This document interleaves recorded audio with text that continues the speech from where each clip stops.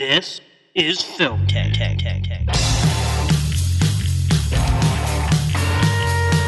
This is your last chance. After this, there is no turning back. Oh, I don't know if it's hot, but I like it. You know, we're sitting here like a couple of regular fellas. We're going to make film history. Can you say that again? Just the way you said it. Poor baby is starting to lose their hair.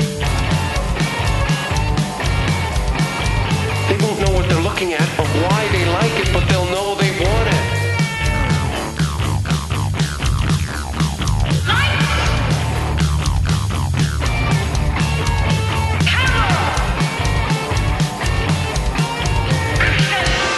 It's not bro time, it's showtime. Are you guys ready? Hello there, and welcome in to episode 202 of Film Tank. It's a palindrome. Yes, just like Tenet, or Tenet, or whatever the fuck it's going to be called. That's fine. I think it's pronounced T-net. Is it really? No. Tenet. Tenet. Yeah. Okay. I don't know. Yeah, David Who Tennant. knows?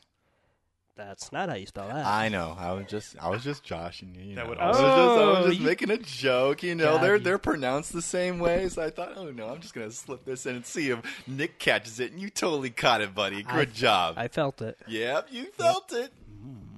Oh God. So Alex Diekman, along with Nick Cheney and Tucson Egan, the Hello. usual crew. But who's who? Who is who? We may never know. I don't know which one to shoot. Anyway, I'm Tucson Egan. Nice to be here. No, I'm Tucson Egan. Thanks for going with this. This is great.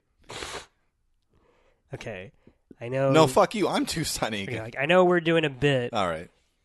but I would like to at least equivocally state for the record that I am Tucson Egan. Fuck you. I am Tucson Egan. Okay, I guess Nick has decided to really carry this bit a little too far, and I apologize to the listeners. That's okay. Oh my God, Nick, you fucking asshole. Quit talking about yourself like that. Yeah, It's really Listen. not necessary. I know you have depression issues and you see a therapist, but that's just not what we're about here on Film Tank. Alex, move on to the next point. Okay, Before I fight Nick. I will. Fuck you, mother. Oh my God. That was pretty good. Oh my God.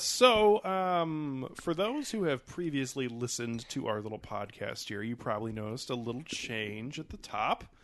We have a new theme song and a new intro. Yeah. New I'm trying to era, do- new theme song. What do you Same call old those bullshit. ones? Is this like air horns? Yeah. Yeah. Anyway. So Nick actually took the time to really put that together and worked with someone who's been on the podcast before, Dan Brooks. That's right. That's right. So Yeah. why don't you just, I guess, tell us a little more about what you did there? Yeah, so a little peek behind the curtain. Oh, hold on. Let me put my clothes back on. That theme song was definitely something that's been festering around in my head as something to possibly do, and I thought reaching 200-ish episodes was a good enough time to do it. And not in fairness, but actually, we changed the theme for the first time on episode 45 or something like that. Because Right. it used to have elongated film clips that I put in the very first time. Now, I had the same music behind it, which is very just kind of boilerplate. Yeah. So we've just we had that for the first however many episodes, and then the exact same thing we've had for the last 150 or whatever it's been. So yeah, it's definitely nice to have something fresh to have to start us off. Absolutely, and the music itself, the guitar sounds you hear, that all comes courtesy from the recording studio called Apocalypse Cow, which Dan and his family run and produce music from. So thank you, Dan, for letting us use the music.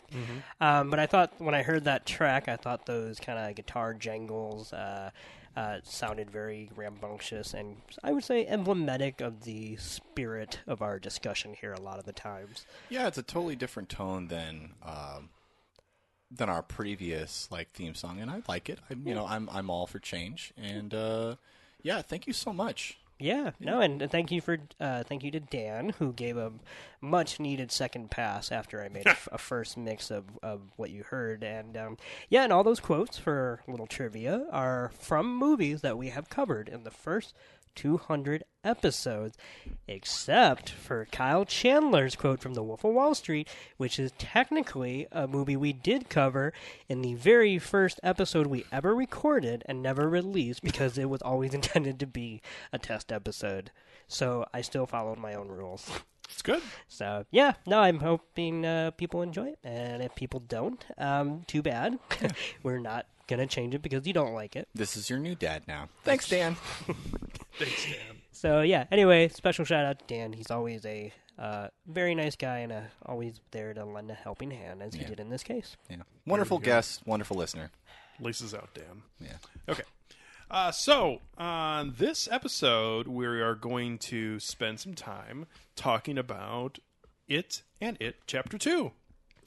It Chapter 2 just came out a couple weeks ago, and this is a series that I feel like, I don't want to say caught people by surprise, but the size of the box office for the first film was definitely eye-opening to me. Yeah, it was the number one of rated R horror film ever made. I mean, I think I can understand why that is. I mean, we live in a post Super 8, post Stranger Things world where this sort of I mean Stephen King horror books,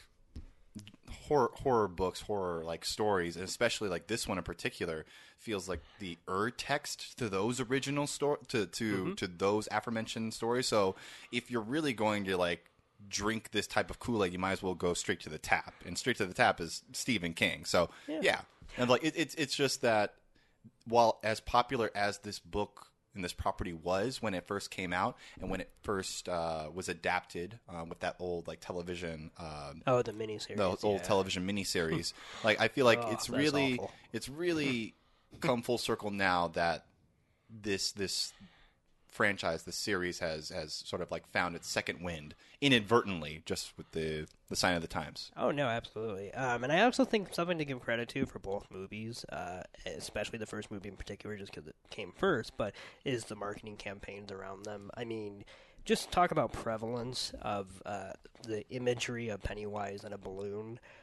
When these movies are being advertised, it is in any and every location and form of media advertising you can think of, whether it's, I mean, there were viral posts on Facebook of people tying up red balloons to drains, which was actually in no way an actual studio thing, but just because people got excited from seeing that, they just went out. So that was free marketing for the movie in and of itself that they didn't even have to spend time or money on. Yeah. So it's just that iconic that people just thought, I might as well just fuck with my neighbor, and then turns out you're fucking with the internet. Yeah.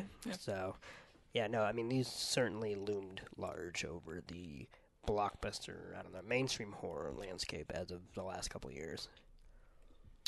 Well, obviously it worked out fantastically for the studio and for everyone involved. For sure in the first film, but the second one, although it may not reach the same number at the box office, is still going to be a success. Yeah. So, absolutely. So the films, both of them were directed by Andy Muschietti. Is that how you say it? Yeah, Muschietti, I think. Muschietti, okay. That's roughly, yeah. And for anyone who did not read the book, really just follow the story of the they're called the Losers? The Losers Club. Yeah. Yep. The first film solely follows them when they are children, and the first occurrence of Pennywise, the dancing clown, although as the film progresses, if you had not read the previous text or seen it's actually, there's a lot more going on than just him being a clown. Mm-hmm. And then also... somewhere there's a turtle, but not in this film. Yeah. Also, and then it comes to light towards... Things come to light. That's very funny. Things have come to light. That's very funny. Yeah. Can we do this entire episode without saying the word "it"? No, the I'm not gonna commit to that. No, The second film could not. I think you mean come to that. no, I'm not. I'm not gonna do that. I don't know if this could come to that. Ooh. Yeah. There's a lot of words you could try to use. Yeah. It's gonna be tough. I'm not gonna do that. Continue, Alex. Good. I was gonna say, good thing to stand your ground there, Tucson. Yep. Just like in Florida. Yep. This is America. That's what I'm thinking of when I said that. It's funny. It's unfortunate that phrase has now been ruined. Yeah. Yeah, there's a lot of phrases that have been ruined. Like the word Trump itself has been ruined. I mean, It wasn't- that is true. Actually, I have found myself saying, And then you pause Trump, and you feel. and I'm like, oh fuck. Fuck, yeah, I right. don't want to give that name association with something that's somehow better or supersedes something else. Mhm, yeah. That's Also, having laughably bad hair is now like okay. Oh, seriously? That's awesome. I mean, your hair is not in the same ballpark as our No, current president. I have it. That's or the difference. or Boris Johnson. Ah, Uh, yeah. yeah. that's, yeah. Poor Anyway, BJ. So, anyways, the Losers Club finds out that Pennywise is almost like in like a cicada cycle where he will come back and be reincarnated almost in a way. good reference, Alex. What's that? The cicada cycle. yeah. Like that's a really Yeah. apt description. Well, thank you. Yeah. Paints a vivid picture. Yes. Literally, because when I was a kid, I hated cicadas. Yeah, So, they're like, terrifying. when I heard that they were coming back, that one, I don't know. They've only come back maybe twice in my lifetime. Once. It's probably only been once. Once. I think they're and about to be I was due gonna say, back. it will be, I think, like 4 or 5 years from now. Yeah, because I remember when they came back, they weren't around my area too There are much. certain places where they are very prevalent. Yes, and when I visited my grandma, like her backyard, Filled. you'd walk on them, and that was really fucking creepy. Mm-hmm. Like someone should make a horror movie about cicadas. It's pretty much right there for you. Anyway, Yeah. So, it's 27 years for Pennywise and his Yes. other... I'm just going to say it. That's fine. To come I mean, back. I was going to say Pennywise is a persona. It is the actual entity. Yeah. And that's where we arrive in the second film, as we have the adults, and for the most part, all of their lives are going pretty well.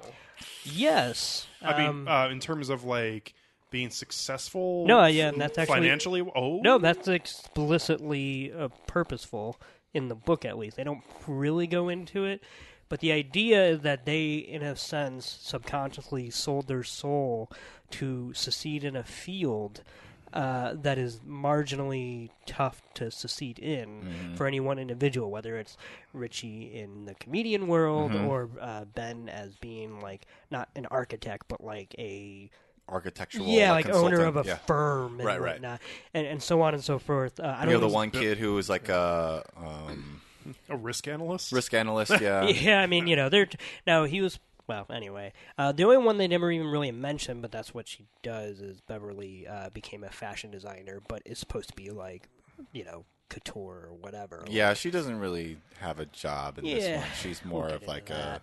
yeah. She's got But some stuff going. that on. is explicitly made mention in the book, that's part of the mythos of like they forget, but they were also kind of trapped in these both alluring lives of like adulthood where they think they got what they wanted, but obviously they're miserable due to all the other extenuating circumstances that suffocated their lives, whether it be abusive husbands or marrying your mother and other things. That's interesting. I wish that sort of interiority was present There was a in the lot actual that's not in the in the actual movies. film itself, and I appreciate that you Probably went so gonna be far as to actually doing that a lot read the tonight. actual book, because now we can ask somebody who is familiar with the actual original text. I was late. I asked Tucson if he would go see it Chapter 2 with Mm-hmm. me, and I'd buy his ticket because I was super excited, and I really wanted to see an IMAX, and I would never ask somebody to go see the IMAX if I wasn't willing to, like, put the money, because it's Right. ridiculous.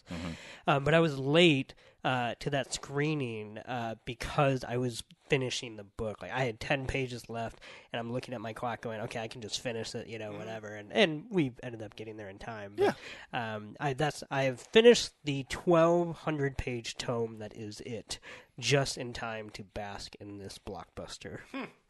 So, anyways, finishing up what is happening in the plot for the second film, they all come back as it is having its reoccurrence after 27 years have passed, and basically have to now actually come to grips with what had happened 27 years prior, where clearly depression is a major theme here in both of these films. Oh, yeah. Also repression. Childhood trauma. Well, and depression and repression, absolutely. All the Eschens. Sure. This should have just been called Eschen. That's fine. Obsession. Ooh, that's Great a different movie. movie. Yeah, we watched that like a month ago, and that is, whew, that's a hoot. Yeah, how about that one guy, that coworker of him, that may have been gay? Oh, like his like secretary? Mm-hmm. Yeah, why is he like giving up secrets and that kind of thing? Anyway, Yeah. he's obsessed. Yeah. Oh, there was that one line early in that film where Beyonce talks about like having like the carpet pattern in her ass or something like that. Oh, yes. I remember that. Oh yes. Yeah. We'll probably never do an episode on that, so that's as much as it's going to get. Anyway. So, Nick, since this is a Nick-led episode for the most part, and as you just mentioned, you completed the book just recently, why don't you start us off and give us your thoughts on both these films? Well, thank you very much. Mm-hmm. I love the book. I genuinely do think it's a masterpiece, which I don't mean that it's perfect, but that the sum total of its parts is something to be reckoned with. And the fact that I actually finished a 1,200-page book says a lot, because I'm not an avid reader whatsoever. You're a librarian, though. I am, but you're a librarian of media. yeah, I was going to say, I'm a librarian who won't stop watching shit, so therefore never has time to read shit. Yeah. So just reading is just not my medium. However, I've been slightly course-correcting that lately, but tackling it was always something I've always wanted to do, and honestly, after I got into the book, it never felt like, okay, now it's something I have to do, it felt like something I just, needed to do, and because I very much enjoyed it. So I definitely have a fondness for these characters of the Losers Club, and certainly of the mythos that surrounds their dire circumstances, and the way it channels childhood fear and instills all that kind of, I don't know, almost mix between nostalgia, but also a place in time that you kind of never do want to revisit, no matter how good you have it as a child. It comes with its own price to pay, and I think that's what the story of it just does so well. These movies, to talk about them both as a unit, because I definitely think it's very hard to rate them individually. Not that I can, and I will. But this is very distinctly, as it's called, It and It Chapter 2, one story made whole by the dichotomy of the passage of time, and where these characters start and where they ended up, and how they can bridge the gap between the two so that they can even move on beyond that in and of itself. And I gotta say, I think both movies actually succeed for me. I think both of them put together is one of, I guess I'll say, is a good adaptation in the sense that it covers, between the two of them, so much ground between the book, and especially between the two halves of the books and whatnot, that I'm kind of astonished that it does get through as much as it does.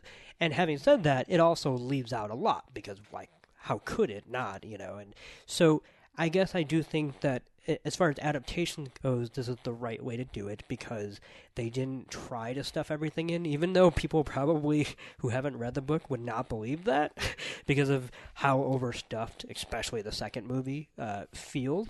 There's so much here that doesn't make it to screen, and nor probably should it have. So I applaud the way that a lot of things were excised, even if it doesn't always feel that way due to the pacing. But overall, I think the first movie is a slightly better film, just being a more complete story, even if it's hard to call it that, because, like I said, it's half of a story. And it's localized to one time. It is, and I think that special quality, because even the book is not like that. Like, when the book starts, if the book starts in adulthood, and then it flashes back to childhood. So even the book never plays with the pretense that, they're children first and then adults. But for the movie to actually kind of pick a lane to start the story, I think that was the right choice ultimately, and it gave these child actors who, quite a few of them have done a lot of things and become very I was famous. going to say, Finn Wolfhard's career is, like, not in, like, Millie Bobby Brown's arena, but No, but I booming. mean, I was gonna say you recognize that bespectacled little kid anywhere now, and even like something like Jack Dylan Grazer was in Shazam. I mean, like they were not who they were when they started this. And Sophia Lillis actually also, she was in Sharp Objects as the young Amy Adams, and of course now she's also the young Jessica Chastain. So I still haven't seen that. she got to heard check that. off. That's good. Oh yeah, Sharp Objects mixed on it, but it's pretty good. Okay. But iconically, she got to play the two people she looks like the younger version of within the span of like 1 year. So Yeah. that was pretty funny. So yeah, overall, like I said, I think the first film ekes out the second one as a slightly better constructed piece of fiction. It just has I rewatched it 2 days before I watched the second movie, and it just flows really nicely. And the scares are truly, in my opinion, embedded within the set pieces of what these kids are up against and whatnot, like with Ben in the library and whatnot. But I will say, no matter how scattershot I found the second film to be, and how rushed I thought the pacing was, There's a lot of shit you got to get through. there is. I almost pretty much really enjoyed the second film in spite of itself, because I kind of don't know that it's very good, but it was never not entertaining to me. Okay. And that is value in and of itself for any piece of media, I would think. It's an outlier opinion, like considering like all of the reviews that I have read and the impressions that I've gotten from. But I, having been in the theater with you, I would agree with that. Yeah. I mean, I wouldn't. I enjoyed it. I think the general opinion on this is, I guess, you'd have to say it's pretty mixed, but I feel like it leans very more, mixed. leans a little more probably towards negative. But Yeah, I've been reading more negative than I have positive, and I totally understand it too.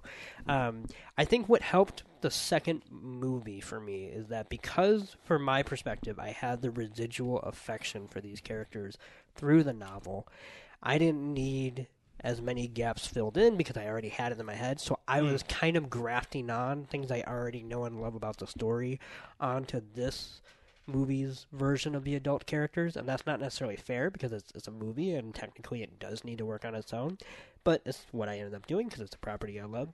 So while I do think that there are some tonal issues in the second movie throughout, I told Toussaint this, what I left the theater with was kind of just being slightly blown away that I, after years of watching blockbuster, on the IMAX movies of superhero and just really bad action remakes or fourth or fifth sequels or whatever, I was just so kind of happy because I didn't think I was getting this. I thought I was getting a slightly more straightforward horror movie.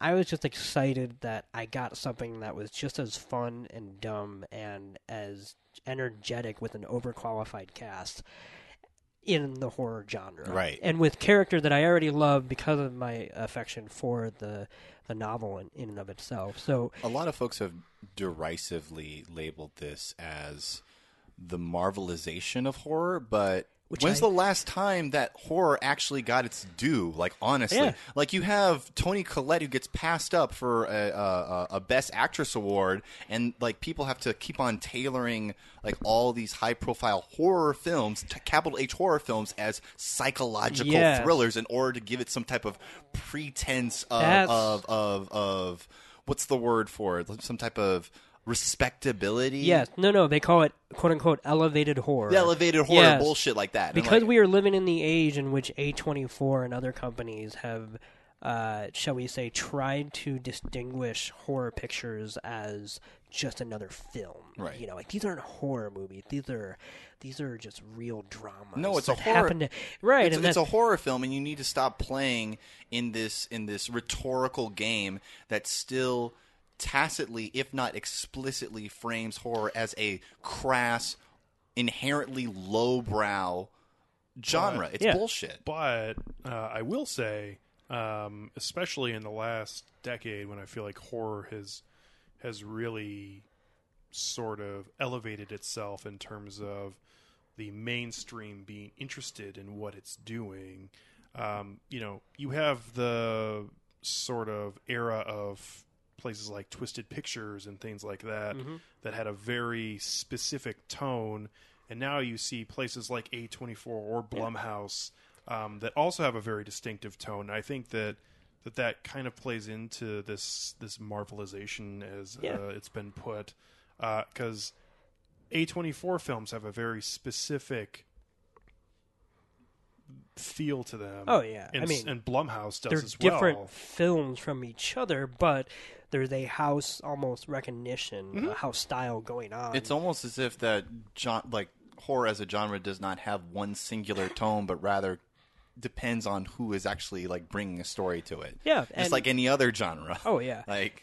And don't get me wrong, the things we're citing, whether it's A24, I mean, they did It Comes at Night and things like Midsommar and Hereditary, which not everybody on this podcast like, but I like all of these things. I just also like all forms of horror, and this was something I haven't seen in a long time, where horror got a big budget, got, like I said, an overqualified cast, and got to basically have fun with it all throughout. Now horror did get bit of a big budget earlier this year with Us. Yeah, it did. But then they have to frame it as a Jordan Peele social is still horror. Going for social contemporary. Exactly. So there's this intellectual, whereas I don't think this version of it is going for anything other than a funhouse. thing. I guess. But I'm with you. Yeah, I'm more talking about just recognition, marketing, and attempting to have as many bodies in the theater as possible. For sure. But it's still playing in that same elevated horror ballpark, which I just think that it's a disservice. It's as much as it's trying to like set these films apart and like give them recognition, I feel like it is ultimately a disservice to the genre and what people are actually capable of like expecting and bringing to that genre. Absolutely. So to wrap up my initial thoughts, I'll say this. While I do think the first film is a slightly better movie just as a total package, I think the second movie is a slightly better adaptation. It feels more like what the experience of reading that book feels like, which is you're turning pages and you're going back and forth between childhood and adult, and how one informs the other and it becomes inextricably tied to each other. And that is obviously toward the beginning of the story what their downfall is and what's causing them this kind of stasis in life and whatnot. But I think overall here, what I love about the It franchise as far as these two movies, I think it's got great casting. I pretty much think all the children are fantastic. And I think most of the adults are well casted. There's a couple I didn't quite care for, but I don't think they were bad, so it totally worked for me. Name them. Whoever plays Mike Hanlon, adult. I didn't quite. Now that could have been the way he was written, though, because he's very different. He's the biggest change from book to screen as his adult life.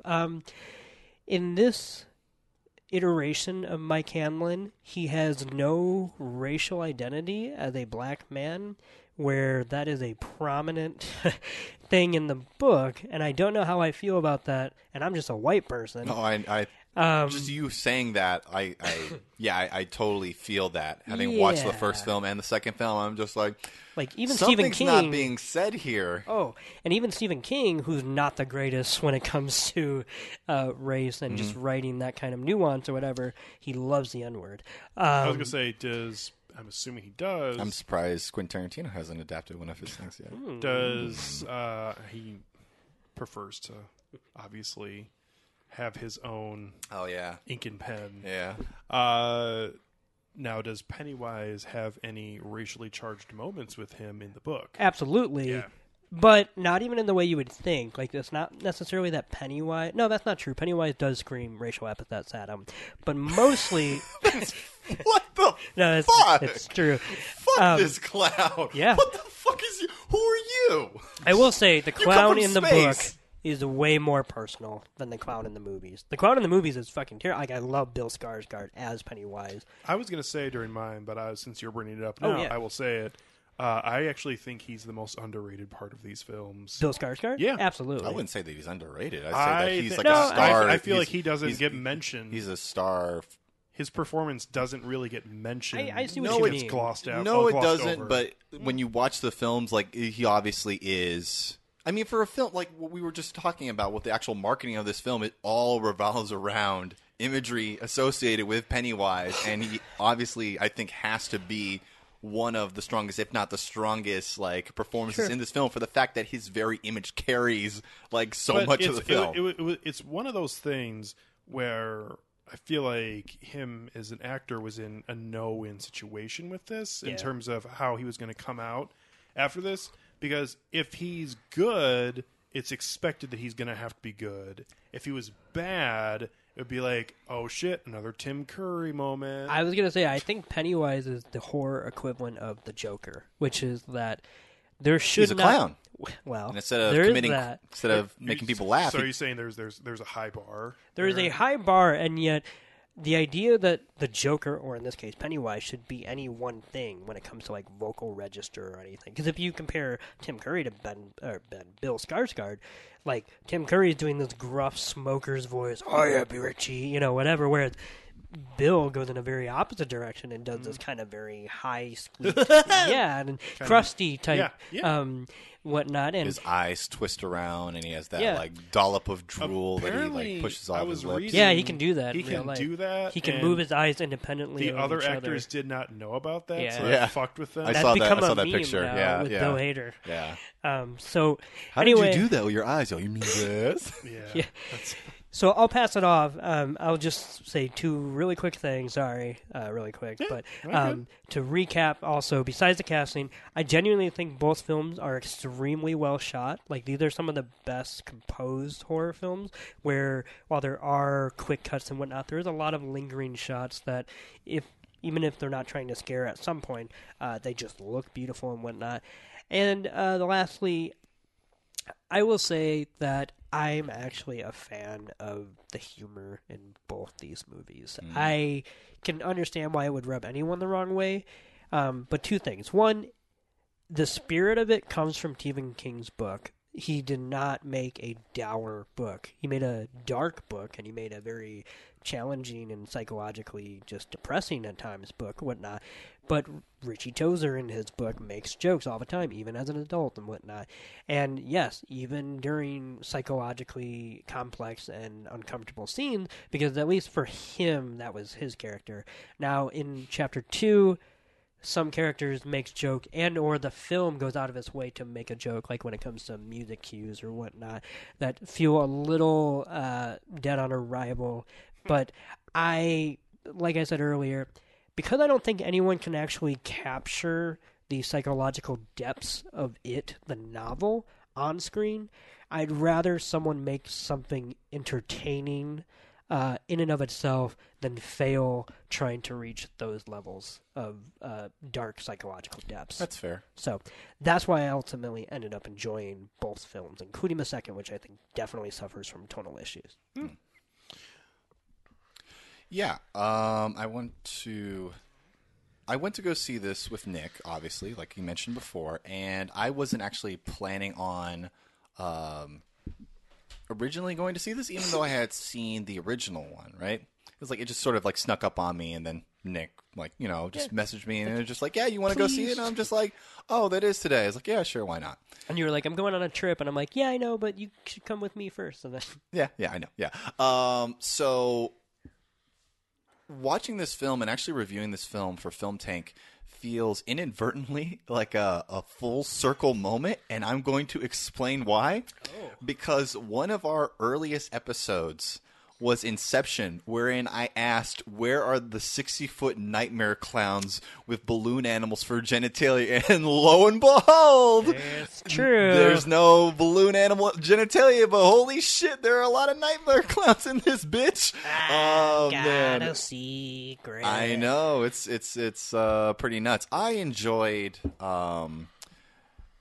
I enjoyed It Part 2. I'm not going to talk a lot about It Part 1 just simply because it's been so long since I've seen that film. Yeah. I probably had a overall positive impression about it, but there's nothing in the... Wait, when did it come out? It Chapter 1? Yeah, 2017. Yeah, like 2 years ago? Shit, I can barely remember anything. I mean, I think like 2 years ago. We're all in agreement that we're doing this episode in reaction to the saga ending, so to speak. So, yeah. So I did enjoy It Part 2. It's like I didn't really come in with any like huge expectations from it. I kind of knew that this was going to be the second half of like a larger story, and I was interested to see like what would happen with these characters, how they would interact with Pennywise. I saw a couple of the trailers and thought they were really well cut. It seemed like really cool scenes, and for the most part, that's what I walked out of this film with. I've heard a lot of criticisms about sort of the CGI scares of this, that they're just like very tepid and lame. But you know what? I'm a big fucking scaredy cat sometimes, and I enjoyed them. I got a thrill out of them. The old woman, when Beverly was visiting the like her dad's old house, her old apartment and stuff, and just seeing that naked woman for a second just gesticulating into the corner and wait for it. I thought that was fucking terrifying and hilarious in equal amounts. I gotta tell you, the scariest moment for me in this entire film came in that scene, and it did not involve the old woman. It was when the father sprays perfume all over her. Oh, that was fucking creepy. That was fucked up. Yeah, that's and knowing everything about the father, and obviously he is molesting her. Oh, yeah. It's made even more apparent in the first film, but here you're just kind of just picking up the pieces of that. But that small detail was really fucked up. Yeah. I don't think this change needed to be made, but what's interesting is in the book, her mother is very much alive. No. And yet the father is no different, and I think that makes it slightly creepier because I think that's probably one of the things that they deliberately rewrote. She's just kind of allowing it. Yeah, and at one point she asked Beverly, "Has he ever touched you?" And Beverly doesn't understand the question, even though she is being abused, because that's just you shouldn't have to ask your child that or whatever. Mm. So of course she just says, "What? No, whatever." Yeah. But anyway, they probably rewrote that explicitly to sort of like make that more tame, such as like the aforementioned black character who was like apparently a whole lot of not racism happens in this town. We'll talk about that later because I still think that this second movie solidifies his backstory as being the fact that they're just meth heads. Yeah. Like they're, even though it's what Pennywise says to him, it seems like that's the only thing we have to go off of. I mean, then they do show that same newspaper, only it's rewritten in a different text. Okay. Yeah. It shows a totally different text. Like they're not just meth heads. They were just people who got burned in an accidental fire. Okay. It's really just Pennywise just like turning the screws inside of his mind and just like playing on his insecurities. Yeah, the opening for this film, I know that this scene, because I've heard that this scene is actually in the original book. But with with Adrian Mellon, the gay couple, and the one man who is brutally beaten and then tossed into the river, and then promptly just murdered by mauled and murdered by Pennywise along with his partner. And I'm just like, I get this is supposed to show the cruelty of like small town middle America, like juxtaposed with like how that's just like the encrusted top layer of this iceberg of just eldritch cosmic horror shit. Like there's like the rot runs deep in this town. Like that's what that's supposed to sort of convey. And it's weird because it's just side by side horror. Yeah. It just felt kind of it felt gratuitous to me. So the weird thing, not to bring the book up, right? But no, please. I'm interested. I'm glad it was included. Okay. Because it's a huge part of the book in which that is the event that Mike knows. Like Mike visits the crime scene. That's the inciting event. You know what I mean? So that is all true in the movie. That's how it goes too. Yeah. But a literal hate crime. Yeah, but the book goes into the ramifications too of what happened after the crime, and we see the interrogation between the Derry police and the surviving person of that couple, and the way he is not taken seriously because he's probably gay. Not because he's probably because he's gay. Yeah, likely because he's gay. Right, Yeah. and the cops are quote-unquote being nice, like they're not being overly antagonistic, but obviously their prejudices. And so it truly does show the systemic, look, don't tell type bullshit that all the adults practice. Look, don't tell, and if you see, look the other way. Right. Yeah. And it only is horror if it somehow intersects with your own identity and whatnot. And so I'll say this one other thing, too, is that I'm glad it was included, even if I understand why it would rub anyone the wrong way, because I think a bad example of something that was straight from the book but was not handled well was the abusive husband of Beverly, whereas I thought the brutality in... That sort of came out of... Yeah, it just kind of came and went. I mean, that is supposed to be there, but they're supposed to play much differently. Yeah, but they felt like, we have to devote some time to fleshing out the background of these characters, and we got to just speed this shit up because it's 3 hours, and so we're just going to make this man go into fucking sicko mode, like from 0 to 100, 1 to 5, let's go. Mean, if you're comparing it apples to apples to the first film, he's supposed to be just basically a stand-in for her father, right? Yeah, I mean... so that's no. I mean, I think he's that's supposed to all they cared about showing. True, but it's yeah, weird just because of the way that scene ends. But I will say though, in the attack on Adrian Mellon, I felt the brutality and I felt uncomfortable watching that. So therefore, I think it worked. Now, whether that's a feeling that anyone wants to live with or doesn't, or if anyone thinks that there's value in that at all, which I can understand why there's not. Whereas at least when I watched the Beverly abuse, whatever, I was almost ready to laugh because it was so poorly done and such an afterthought to that character's development. And I understand that no one should really advocate for fridging the gays as a trope or anything like that.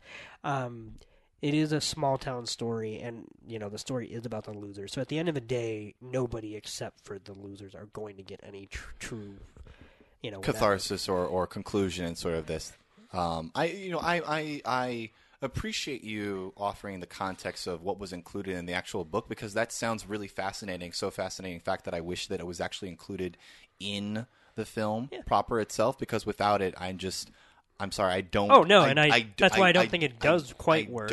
I don't get that from that scene. It sounds good. That's just I'm just making sure that if people hear that I back it up, it's because of that. Right, totally understandable. But yeah, I enjoyed the performances by the children. The children were great as they were in like the first film.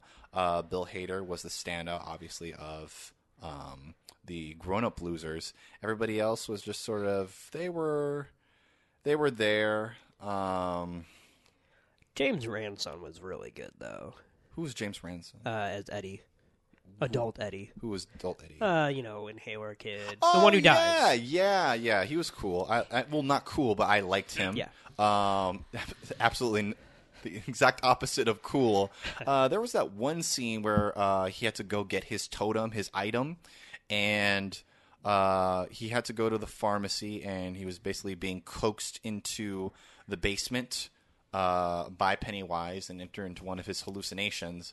And then I think that he's confronted with the leper from the first film as well. And he does this...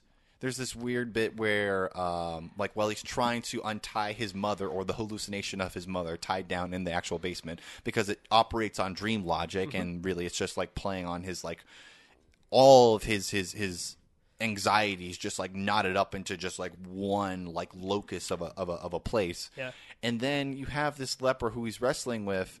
Then projectile vomits on him, and then it's playing a song in the background. Angel in the Morning. In the Morning. And then were they playing that for comedy, or was it just absolutely. It's just... it was too short to have it actually be... That was the nadir of this film. Right. Which is too bad, because I actually thought that set piece was fantastic. Yeah. But yeah. That scene didn't really work for me.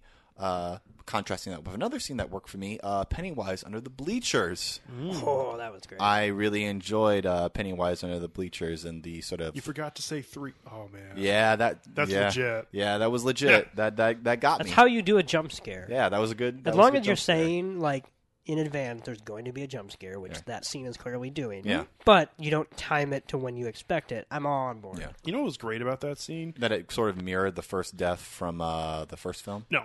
What was great about that scene is I thought there was actually a chance that she was going to just leave and not. So You were like, yes, queen, and then Queen.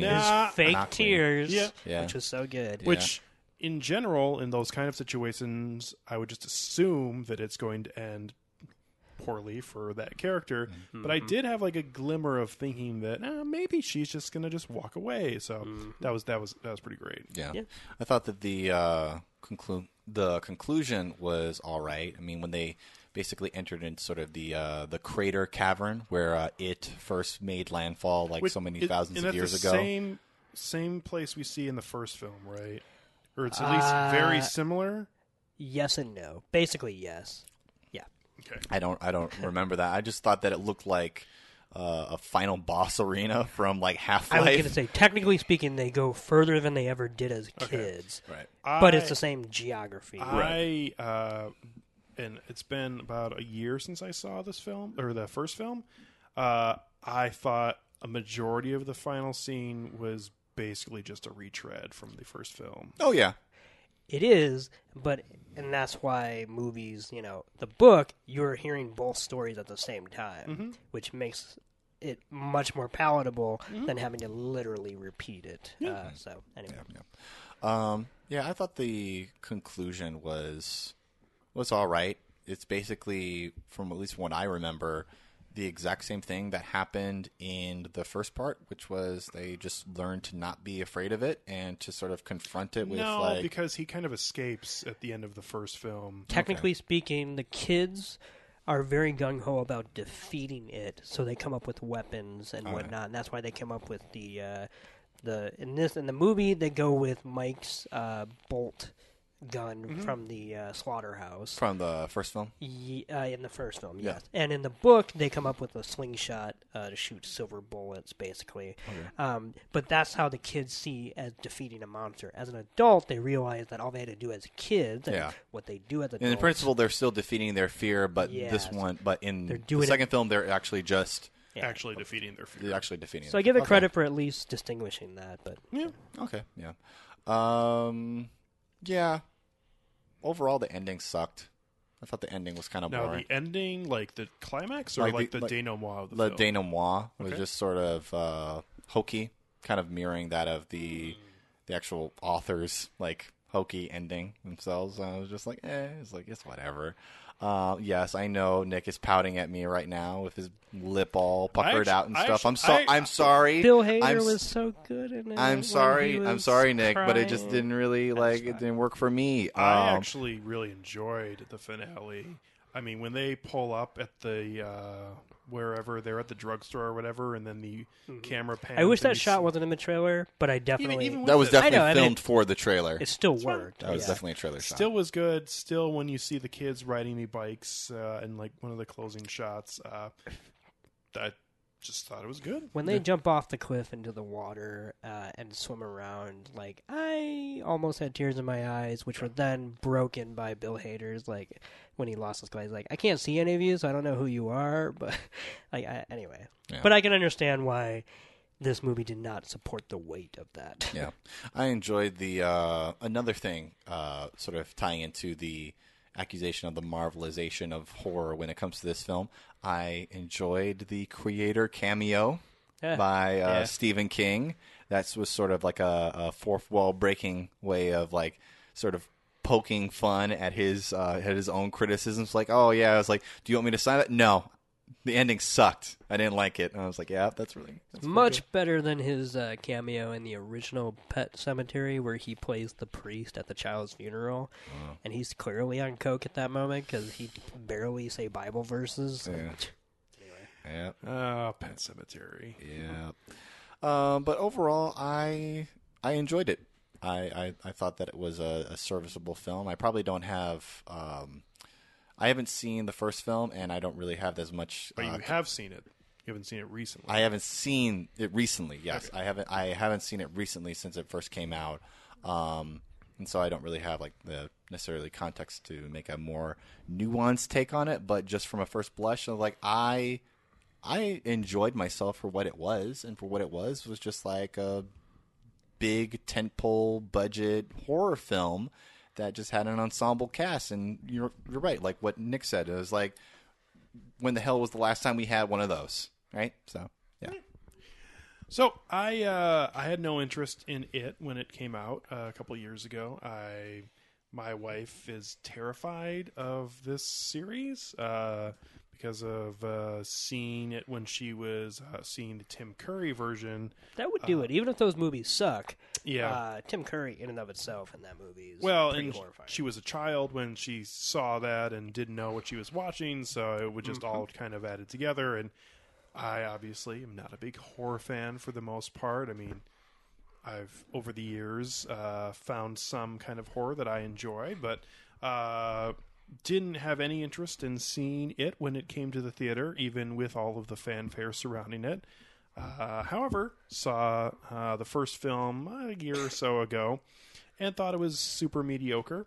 I still do. I think that the first film has a lot of really good moments, but that's all it is to me. It's just a collection of decent moments and other parts that really don't really provide too much.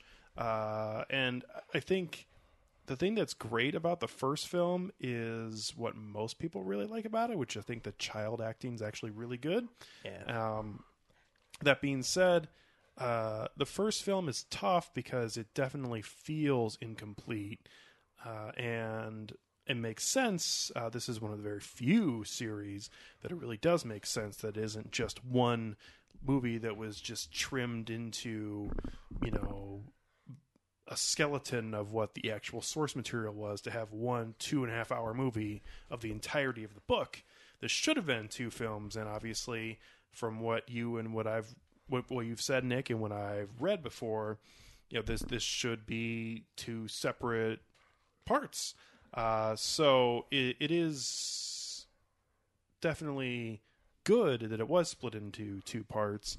And I kind of, it's not that I wasn't interested in the second film, but I was just kind of meh.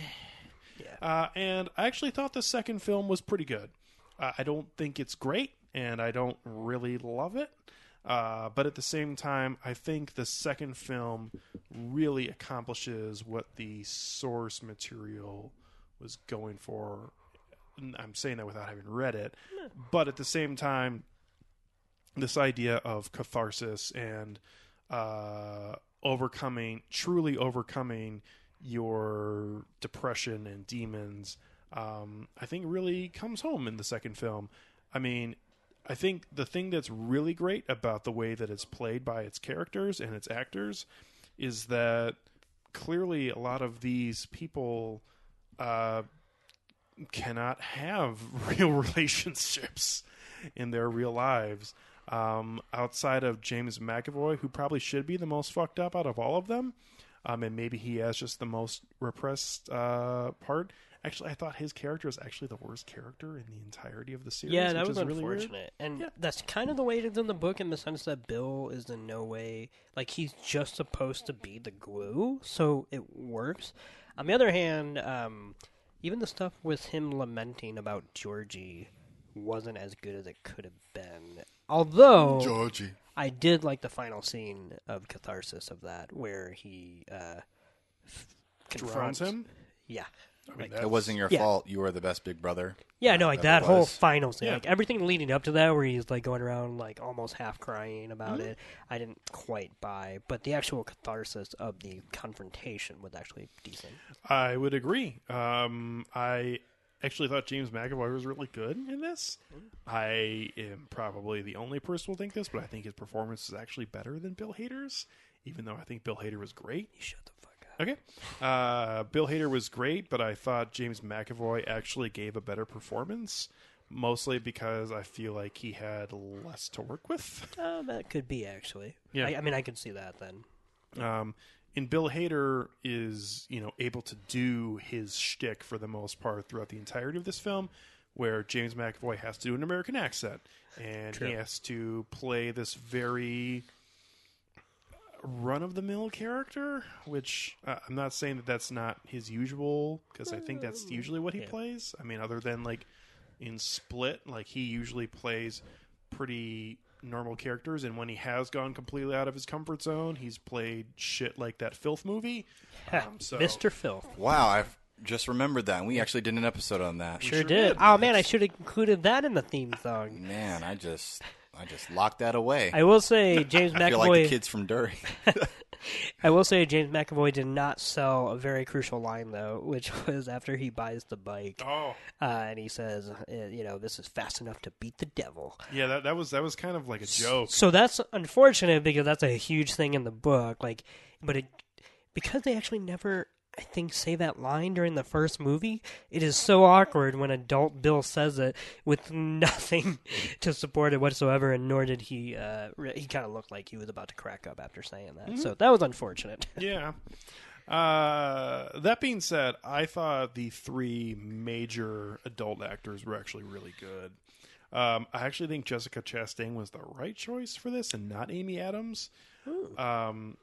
And I say that even with talking about the look, because I feel like when we see the children here, I think she actually does look more like what the Sophia Lillis. I think she looks more like she would as an adult in this film than Amy Adams would have. Okay.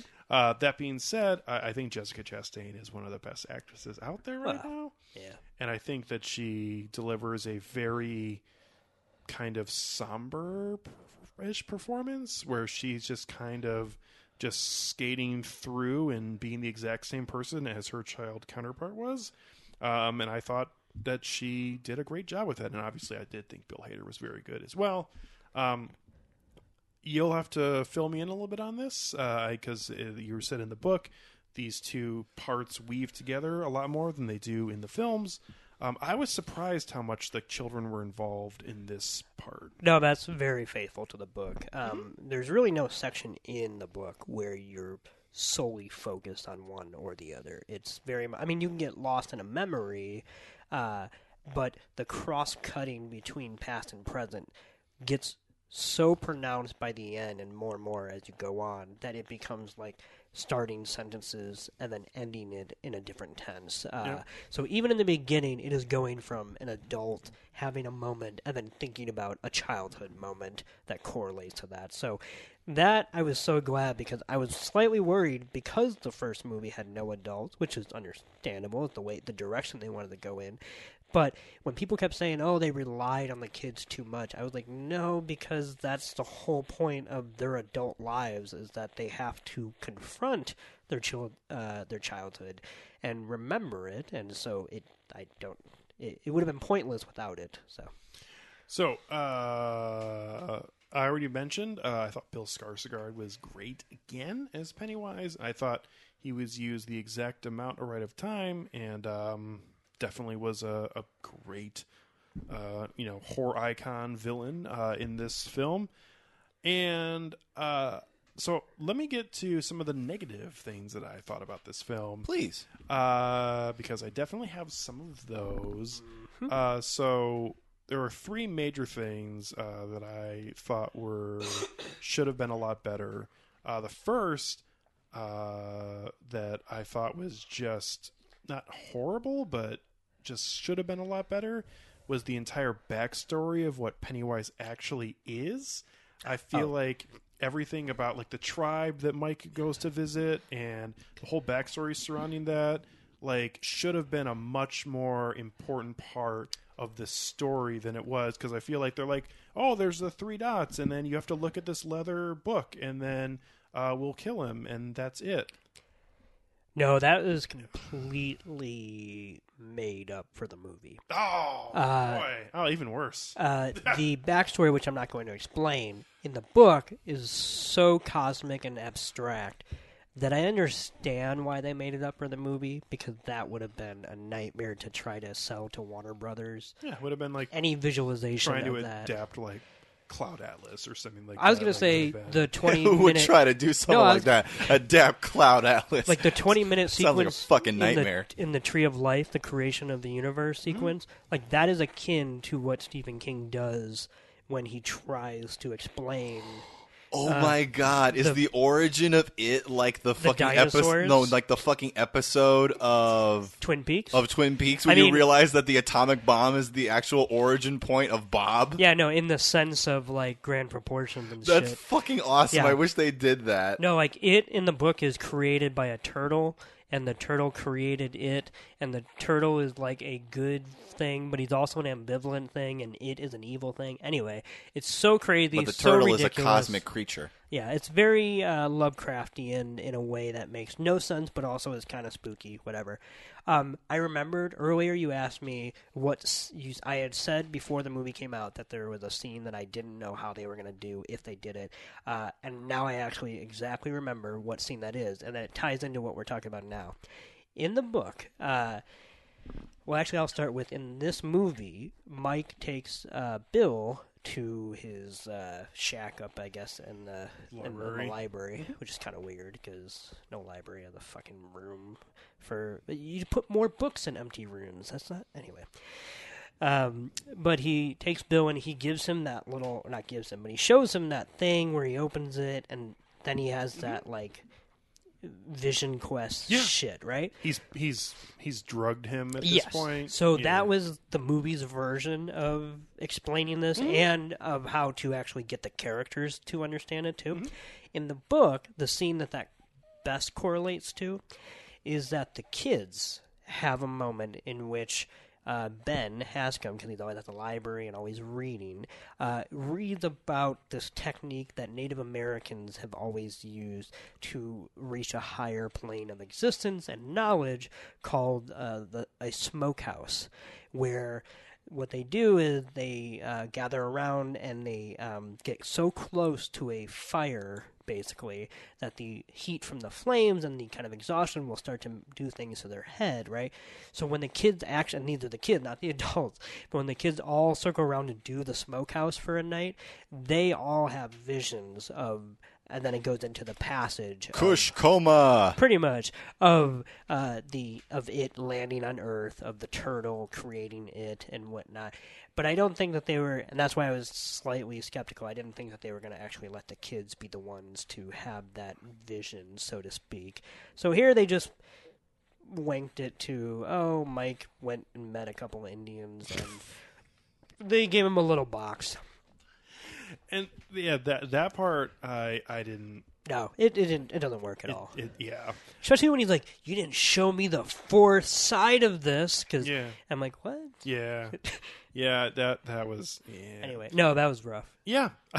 Yeah. The other part. The second part that I did not really care for was the entirety of the single serving sections of everyone trying to find their token. That dragged on for like 50 minutes, and it just like was tedious because like they set the groundwork that we're going to just follow each person through this event. After the second one, I was like, fuck, there's still 4 more of these. And like in the theater, like I honestly, and I was in the theater. No, I was in the theater by myself, so I got my phone out. Ooh, you're a bad patron. There's no one else in there. You're a bad patron. Okay. I do it if there's nobody else. I was gonna say if there's that's fair. one person, Sure. and I don't because Sure. I'm just that anal about it. Yeah. I'm No? in the same boat. Like if there were other people or one other person or But two I've other been at people, 9:00 screenings when there's nobody else in there, and I mean, yeah. No, it's bad, but yeah. I will say this about that passage. I definitely understand the tediousness to anybody who watches it, whether they've read the book or haven't read the book. Like, it's not the best paced thing. I'll say this, though. That's probably my favorite passage in the book. But in the book, it's slightly less literal. What I don't like about what they did in the movie is that they made that a fucking Horcrux mission. There is nothing yeah, in it the is. book that suggests that they need to find any kind of item. or Physical anything. No. item. Mike Hanlon, when they get to the Chinese restaurant and they all reconvene and whatnot, understandably notices that nobody can quite remember everything. And he goes, before we can even fight it, y'all need to go back to your childhoods, and you need to go find where moments happened that would have defined you as a person. Y'all need to figure some shit out. Pretty much. And he goes, and half of them don't even know where that place would be, so you kind of get the idea that they're inexplicably drawn to places and whatnot. So it's more of a place for them to face trauma, which they definitely do in the movie. But it doesn't end with this, like, I got this item and whatnot. And I feel like that cheapens the tediousness of it, where if it was slightly more abstract, and you could have cut out moments of them, like having to get items and whatnot, it could have worked a little bit better. But I definitely understand that even in the book, you are reading pages upon pages of the same kind of event over and over for each person. So I get that. But, God, it was fun to see the Paul Bunyan scene actually put on screen, because I didn't think they were going to have the budget for that for CGI, but they did. And It was good. Yeah. The last thing I will say is that I feel like the climactic scene went on about a beat too long. I thought that is where I agree, where I thought that did feel long in a way that the walking tours did not, for me personally, because they were mostly doing the same thing, but they're all in the same room. Like, that's what was where it got a little bit much for me, for sure. I mean, everything about that final scene where they have the descent down to the final level, and then they have the big red balloon, and then the spider version of Pennywise, and then that just keeps on going. And even though it does have some variety, it just all the detours were good, I thought. I agree. As far as like the image of Beverly in the toilet stall, which was a nice callback to the first film, of one of the few times where she felt very, not intimidated, but literally trapped and whatnot, and a few other things I thought were good. But the actual actions in the cave where they're literally running around in circles was pretty bad. Yeah, and again, it just, there were too many, I don't want to say just direct recreations of the first film, but it felt, this is, admittedly as someone who did not go back and revisit the first film, felt like, oh boy, I've seen this before, and it's not in a good way. No, yeah, absolutely, for sure. Yeah, so I don't know. I guess we can talk a bit more just about general things about the film. I feel like we've hit on a lot of things already. I only have one more major thing that I want to make sure. Okay, why don't you go ahead and just mention it right now? Well, I will say my chief negative as a book reader was the handling of Henry Bowers, the bully. Yeah, that was weird. That was very It much is weird. a And it didn't work yeah.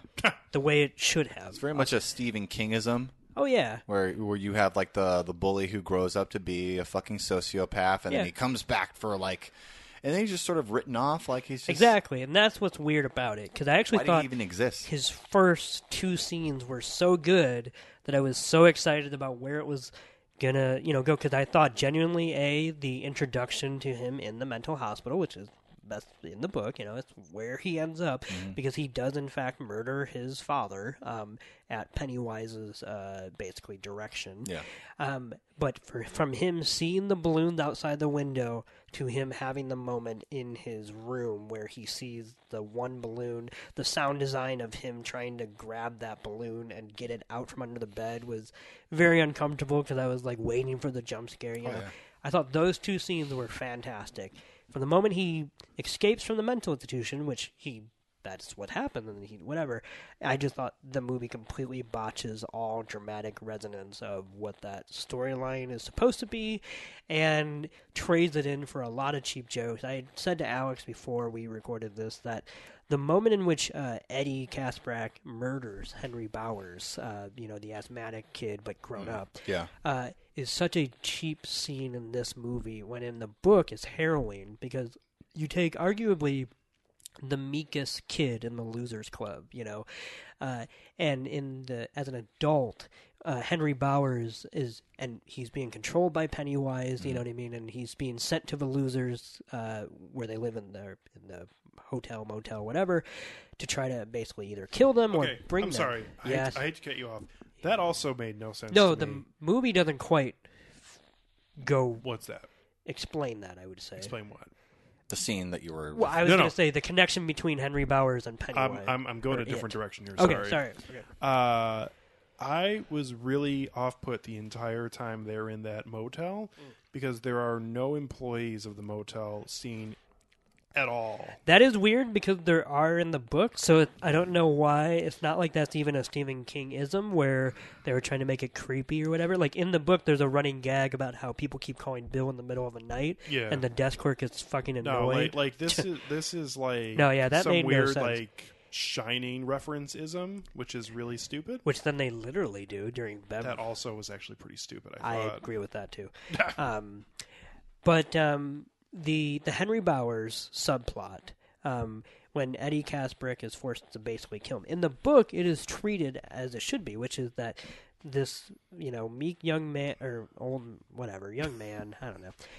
This ends meek up, man from a meek childhood. Yeah, ends up killing his high school bully, and there is nothing cathartic in it. He does it out of self-defense, and it's horrifying because of what it means for him. They clearly wanted to go in a different direction with Yes. his character because moments later, he has a moment like the guy in Saving Private Ryan, where he literally has the chance to save his friend, and he doesn't. Yes. And that's after he stabs him. Which is with weird the because knife. that's not in the book. No, like Eddie is supposed to be whatever, but he will do what he needs to. Which I think is obviously, to me at least, because they are trying to save his big moment for the finale. Yeah, So, for sure. but it's that scene that you're referencing is really weird. Yeah. I chuckled at the mullet thing when I was in the theater. I mean, as did I, but I definitely, if I rewatch it, I probably won't find it that funny because I'll be expecting it. You know what I mean?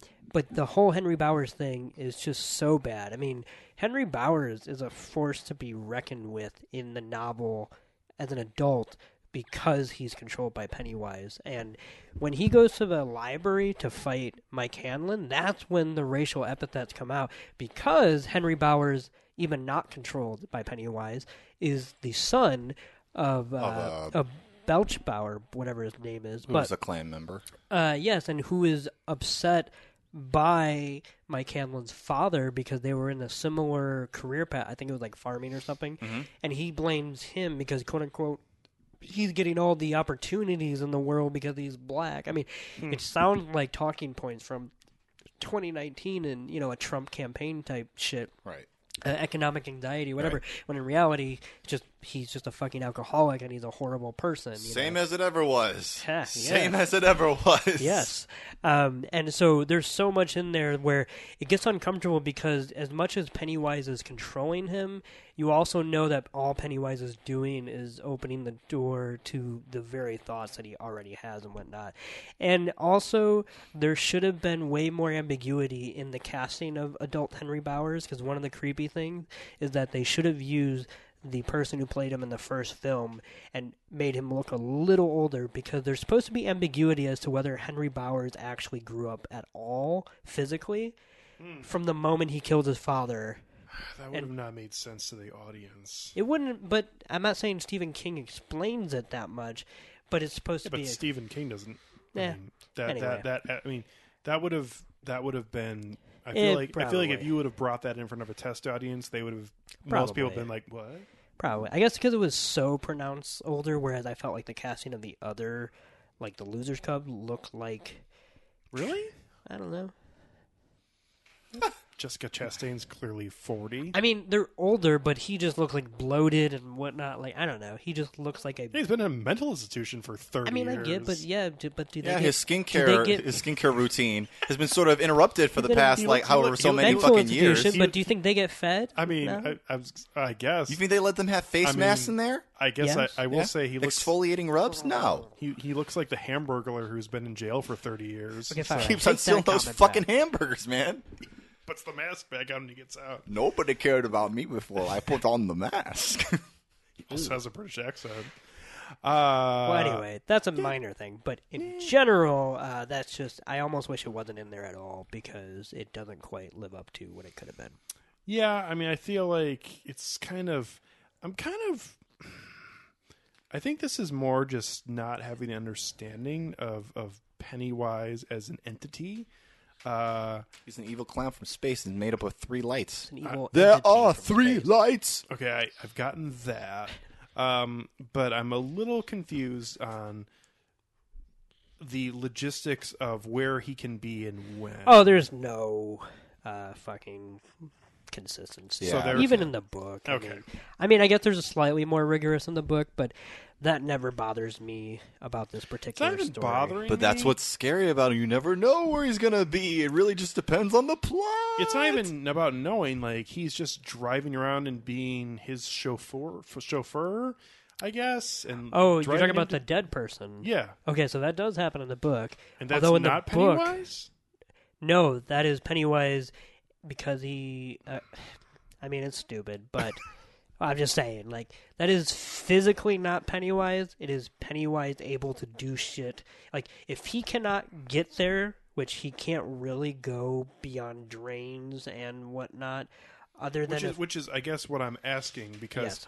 I think that's a hallucination that Pennywise induced inside No, it's of not a him. hallucination. It's basically he gets that cadaver to drive him around. Although in the Oh, that's book, even more fucking dumb. It is, and it's creepy. And bring him the knife back too. yeah, Yeah. Okay. Yeah. I'm not saying it makes sense, No, but it doesn't.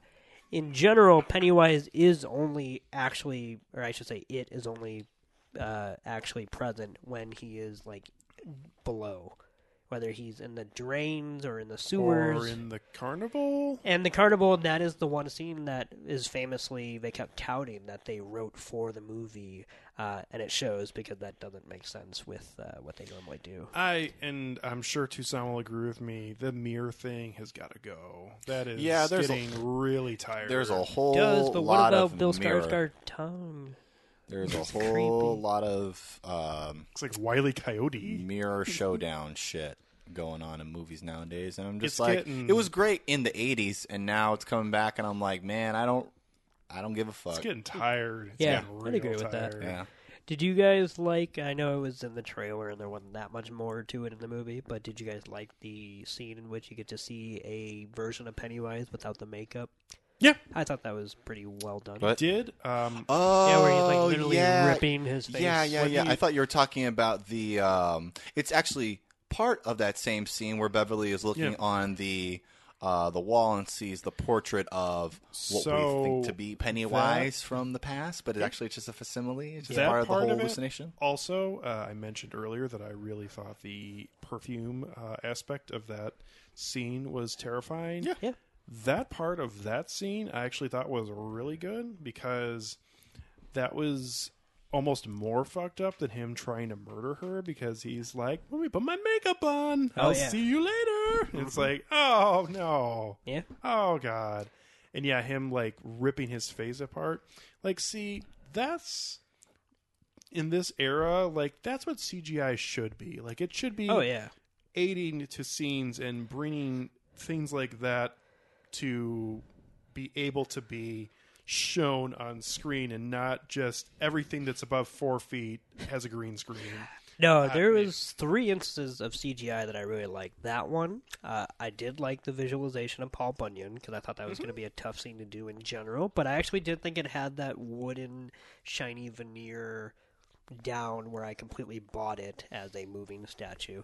And I also very much enjoyed in the final climax confrontation scene the not melting but the deflating of Pennywise's body into like the stub of the center of the cave when he's kind of like, "Ah," and like crying and whatnot. Yeah, that felt like little dying Voldemort to me. Oh, absolutely. And it kind of felt weirdly like 80s. Like you would find that in like a... Appropriately 80s. yeah, but in a Steven Spielberg, young amateur practical effects. Right. Even though I'm sure it was CGI, it just had the veneer of something that just looked weirdly practical that you could poke or whatever. Some of the stuff I didn't love, like the Chinese restaurant scene, which I absolutely love, but some of those creatures did not look great. Oh, the creatures didn't look good. The sort of aha moment with the waitress coming back and they're just beating the shit out of all of the furniture and plates and everything. It's like, check please. Yeah. That was pretty good. Yeah. Everything about that scene actually is really, really good. Everything with the fortune cookies and referencing that Stanley didn't make the cut. We didn't even mention him committing suicide leading up. I am assuming it is, but the letter he writes is word for word in the book, or it's not? That letter is not in the book. Wow. Yes, that was the best thing the movie made up. Because the movie basically does, or the book basically does end, not without mention of Stanley for sure, but in no way is he the thing that ties them together, and it did make perfect sense in the movie. Yeah, I mean, it makes, especially after they overcome Pennywise, it makes it, I mean, it doesn't make his character look, it's weird because I don't want to say it makes him look good, but at the same time, like, it makes it look like it wasn't just him just giving up on life because this came back. Because that's what I'm saying, it's hard to say anything about it because it's like towing a weird line because, yes, he does commit suicide. Right. So, but... Yeah, I mean, I kind of forgot until you just mentioned that there was that weird kind of sentence or two where he explained that, like, he also did it so that way they'd be stronger or something like that. Which is definitely bullshit, and I think it reads well enough that it's ambiguous so that, like, myself, who wants to read it as he was cowardly, and not in a pejorative sense, but just... the fear came back to him, and he was not going to deal with that because that's who Stanley Uris is really supposed to be throughout the whole thing. But I definitely love the thematicness of that letter being read over everybody's, happy endings or whatever. I did as well. The last thing can I bring up before we do final ratings? Absolutely. I just want to make sure I mention the actual, shall we say... not quite explicit, but certainly drawing upon the coded homosexuality of Richie Tozer's character in the book. In the book, Richie is definitely not gay whatsoever. In the film, I think it's made abundantly clear that he is. Oh, absolutely. Yeah. But the book has always, shall we say... had people speculate because of one scene in particular that was in the book, in which after Eddie, I think it's either after he dies or something, but after something happens to Eddie, when he's saying like things to all of them, and all of them are saying things to Eddie, Richie leans in and gives him a kiss on the cheek. And there's nothing else in that book that in any way supports anything between them or even Richie as, whatever. So you can totally take it as a very tender moment from the usually sarcastic and, whatever. But people have always said, like, well, it was the 80s. Maybe King didn't want to write something explicit because of whatever. So King wrote a scene where a gay couple was assaulted by a bunch of fucking bullies and thrown into a fucking river. I know. That was a minor character. Yeah, that was a... no, I'm just saying. That's how it worked. How many times did he write the N-word in that book? And then No, he loves the N-word. I didn't know that. Oh, he loves it. I've read The Shining and It in this past year. It's been a while since I watched, since I read The Shining. So let me tell you something. In It... the N-word never made me uncomfortable in a way that I felt like I shouldn't have been uncomfortable. Mm-hmm. Like, it was always like, oh, this is... It's always used in order to code this person as like, oh, this guy is a real motherfucker. The Shining, boy, do characters who not matter whatsoever are allowed to go on very weird racial tirades for no reason whatsoever. Yeah. And there I was like, oh, fuck. Yeah. But anyway, Richie Tozer's... homosexuality in this movie, I thought was pretty well done. I almost wish it was slightly more explicit. I don't mean that in explicit, like, but I do think it's almost a cop-out to actually never fucking say it, because if his whole arc is being repressed, then his arc shouldn't have to end with him only repressingly carving the thing. You know what? Here's the weird thing about what you're saying, though. I feel like it wouldn't have really made any sense for him to like pronounce that at any point throughout the film. I don't know that he had to say it to any of the other characters, but if they showed even a scene of maybe of the post-Derry life where he was in a gay bar, I'm sorry, but like it would have went a long way to showing that the film was okay with him being gay. But I feel like at that point it would. I guess that's my only kind of disagreement with what you're saying is I feel like it would have made like if he like shouted something like at Pennywise in the final scene, that would have been really stupid. Oh, absolutely, because Pennywise doesn't deserve anything. No, whatever. But at the same time, like if we have like the denouement scene and he's like on a date with a man, like that defines him as a and I agree with almost, that. Which so that's why I think kind of I don't even know late at that point, right? And that's why I don't even know what I would have instead of what we got. But if you think about what we got, there's something slightly reductive and redundant about his emotional closure. Is that he goes through the same motions he went through as a kid, which as a visual cue is not the most satisfying in 2019. While I do get somewhat choked up at the sentiment of it, like him remembering Eddie and whatnot, it also means that his story is only visualized to a point, and the catharsis of him finally, quote-unquote, being able to come out is still kind of a secret because he's only doing this on screen. Now, do I think that means that when the movie ends, he doesn't go on to then just be an openly gay man? No, of course not. But there's something slightly simplistic about having that be the only fallout from Pennywise's terror on his closeted homosexuality. But I will say I was glad that the movie actually did foreground it. The very fabricated or just made-up scene of him as a young child in the arcade with one of the Bowers cousins was really well done, and I thought that was a good tie-in to further illuminate what he's been dealing with. And I thought it made his humor all the more, I don't know, relatable and being a mask for something other than just white pain, and having a real reason to exist in social circles. So when it comes to ratings, we'll make our way back to you, Nick, last, since you probably have the most to finish up on. I will say that I gave the first film a 2.5 out of 5. And I gave It Chapter 2 3 out of 5, because I actually do think it's a slightly better film than the original, or the first one. I think that overall these films are just pretty good. Kind of teetering on the line of mediocre to pretty good. And I think that's okay, because I don't necessarily know much about everything regarding the source material, but I think this sort of presentation of it was, for the most part, all it really could have been. Like, I think that even though I feel like this is not the greatest thing ever, that this is the definitive thematic version of it, and there should and hopefully will never be no more further attempts for a while, at least 27 years at least. Oh God. Yep.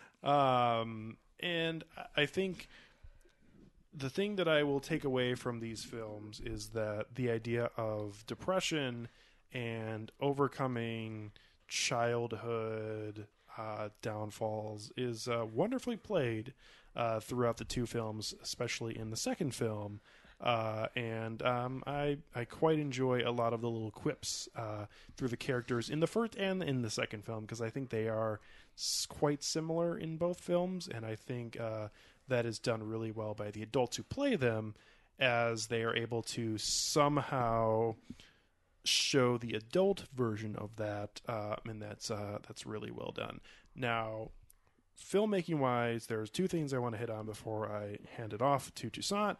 One, I loved the false showing of is it Ben, the character who was overweight and then is now fit, showing like it made for someone who did not pay too much attention to the trailer, like it makes it seem like that's who that is, and there's this guy like giving this presentation, then we go to the real person. I thought that was fucking great. And do you know the joke about that too? No. Is that the person who was giving the presentation played the young Ben in the TV miniseries. Oh, really? So if anyone was wow. watching it, which, you know, and it's a very, because he's not a known actor whatsoever. Right.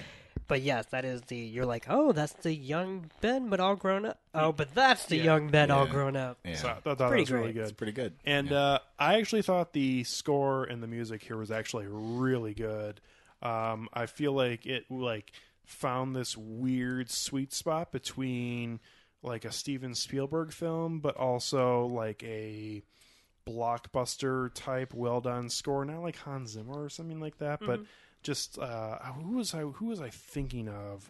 I was thinking of Danny Elfman throughout the film. Oh, okay. Like I felt like there was a lot of feelings of like the Tim Burton era, like Batman. Not like it felt like the Batman theme, but in terms of the way kind the of music gothic, macabre stuff. Yeah.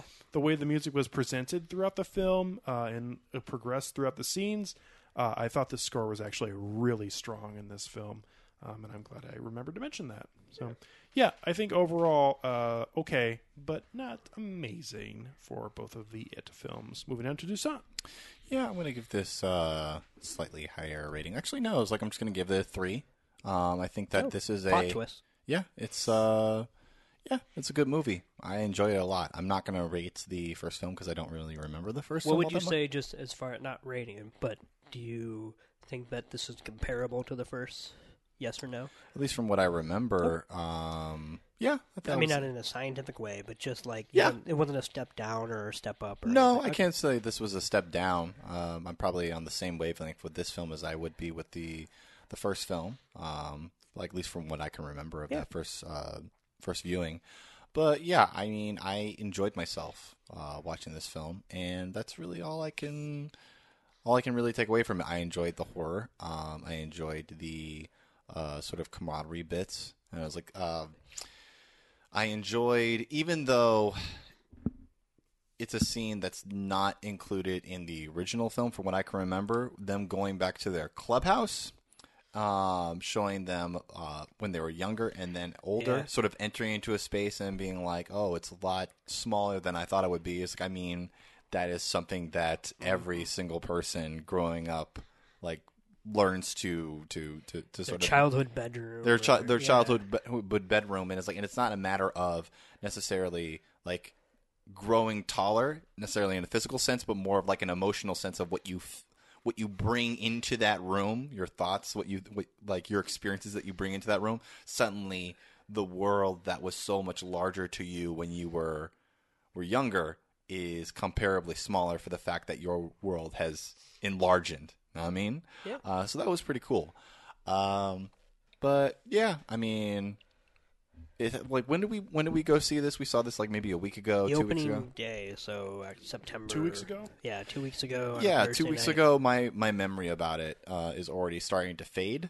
Because you're no longer in Derry. Yeah, take that as you will. But for what I do remember, I had a good time with it. Yeah, so 3 out of 5. Right on. I, as a book reader, very much appreciate the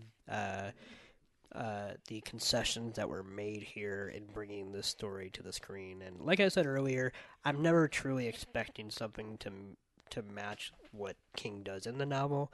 So as long as I'm entertained and I'm able to see the characters up on screen as I know them as people in the book, I'm all here for it. So I actually think I give them both the same rating across the board for very different reasons, but 3.5 for both features. So that's probably my overall rating for it as a franchise.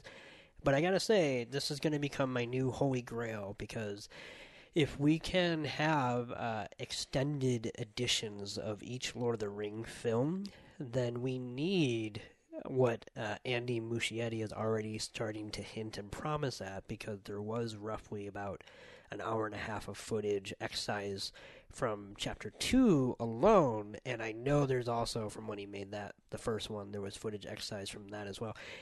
He has said he is interested in cutting an actual long version. 9-hour Yeah, version? you know what, and I'm not saying I'd watch it in one sitting, but I'd love to see someone truly cut together with the footage they shot, the actual restructuring of the book from start to finish, as a bonus edition of the movie. I like them as they are, obviously, and I'd watch them probably like that most of the time, but I'm very much interested to see what would have been left on the cutting room floor, and to see it get implemented in a way that's even more faithful to Stephen King's novel. But overall, I just thought these are just a lot of fun and totally capture the spirit of childhood fear and whatnot. Okay. Well, out there, if you have any thoughts on It or It Chapter 2, or both of them, or really just on that property. Yeah, or the TV miniseries, which is awful. Ooh, yeah. Did you watch that clip, by the way, that I sent you? No. God damn it, Alex. I'll need to. Yeah, because it's really funny. Yeah, I'm sure. You can always feel free to send them on to us at filmtankshow@gmail.com. You can also find us on Facebook, Twitter, or Instagram at filmtankshow. And you can also find our episodes on our website, filmtankshow.com, or on Apple Podcasts or Stitcher or not any, but a lot of the other... Spotify, you name it. I was going to say, a lot of the other podcast listing websites by searching for Film Tank. Coming up on our next episode, we're going to go a little bit back in time as we discuss the Martin Scorsese film Mean Streets, which stars Robert De Niro as Scorsese was obsessed with him back in the good old days, and Harvey Keitel. Oh, he's in the film, but he wasn't obsessed with Harvey Keitel. I don't think. No, but Harvey was in his first movie, and then he was in Mean Street, and then he was in Taxi Driver. So I wouldn't say he was obsessed, but he was certainly keeping him close to at least during the 70s. Why Mean Streets? Why not nice streets? Well, we're gonna find out. Well-paved streets. Speaking of private streets. Speaking of Martin Scorsese obsessions, I've been see that poster. What's that? For The Irishman? No. Doesn't look great. No, it's not that like he didn't see it. He's not saying no that he didn't see. He's saying no, I don't want to talk about it. It looks like a Netflix poster. I'm sure it is. I'm still he's tuned out. Very concerned with the film. I'm sure it'll end up being pretty good. Yeah. We'll see. I'll watch day one. Will you? Well, probably not, actually. Yeah, it's 3.5 exactly. hours. Bullshit, yeah. Well, if you were like, let's get together and watch it, then I would watch it. If they release it on a Friday in November or something like that, But if I'm by myself, I might wait a day or something. No, we're going to be getting together to watch it first day, probably. Unless there's other things going on, I'm pretty decided on that. I'll do it. That's I'm sure it's going to be pretty good. Hopefully. I have no reason to think that he's going to make an absolute fucking clown show. I mean, I've liked things he's done in his later years, so I don't know why I wouldn't dislike this. It's just the unfortunate Netflix bias in me where I'm just like, fuck you. Yeah, sure. I'm pretty much in the same boat, but... I mean, Triple Frontier, J.C. Chan... Now, I'm not saying he's like Scorsese level, but you take a director who $3 for $3 in his career, right, and at least made something interesting with each one. Like All Is Lost might be my least favorite of what he did, but I would still rewatch that because I thought it was fascinating and whatnot. But then you just have Triple Frontier, and it looks like something that was just vomited to Netflix, and it's just kind of like, It's a very we're definitely going to do an episode on it because there's a lot happening here, even more than Roma. True. I mean that is a gigantic leap for them to go into this arena. Yeah. Anyways, I was going towards that as I've read that apparently Leonardo DiCaprio is going to be making an appearance in the film in some capacity. Really? Mm-hmm. That's a pretty high-profile cameo. Yeah, I would say so. So that's, but it'll be the first time that his two muses are going to be together in a film. And also, too, I feel like they are now going to be doing a gangster film where they play the two main characters, directed by Scorsese in his next film, which I'm almost more interested in that. way Just as more. conceptually. way you more know. interested. Even though I'm certainly looking forward to seeing Pesci and De Niro up on the screen again. whatever the fuck that's going to be. But I also want to backtrack what I just said and say, just to at least give Netflix credit and prove that I'm not always like, you know, stronghold in my beliefs. You can hate on them. They're a shit company. They are. If Disney puts them out of business, I'm fine with that. Me too. I But mean, will I wouldn't be happy with that only insofar as, like, look, one of these monopolies is going to eat the other. I'm just like, I don't want to watch this. Yeah. But I will say, just as someone, if for some reason I don't like The Irishman and someone's like, oh, you never like Netflix movies, I will say the Coen Brothers' Ballad of Buster Scruggs was a movie I watched that was a Netflix-only movie. Still haven't seen it. Where I felt like, oh, they somehow did retain their own voice and vision within Netflix. So it can be done, and I hope it is done. Yeah, we'll see. As a lot of people maybe will, although I'm sure it'll be overreported by that group. I don't think anyone's going to write about that movie. What do you mean? That was a joke. Okay. So, Mean Streets coming up on episode 203. So, from Nick Cheney to Son Egan, myself, Alex Diegman, thank you very much for catching up with us here on Film Tank. We'll be catching up with you again